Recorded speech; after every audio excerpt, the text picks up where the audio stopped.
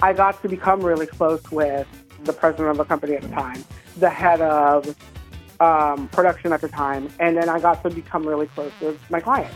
Like, to this day, I haven't worked on Smirnoff in, honestly, now for like almost 2 years, and I still constantly talk to my old clients.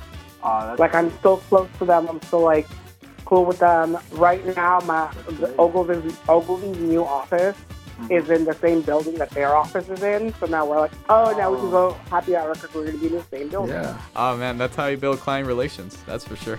Well, that's pretty cool. That's awesome. Yeah.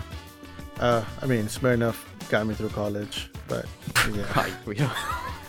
I appreciate their product.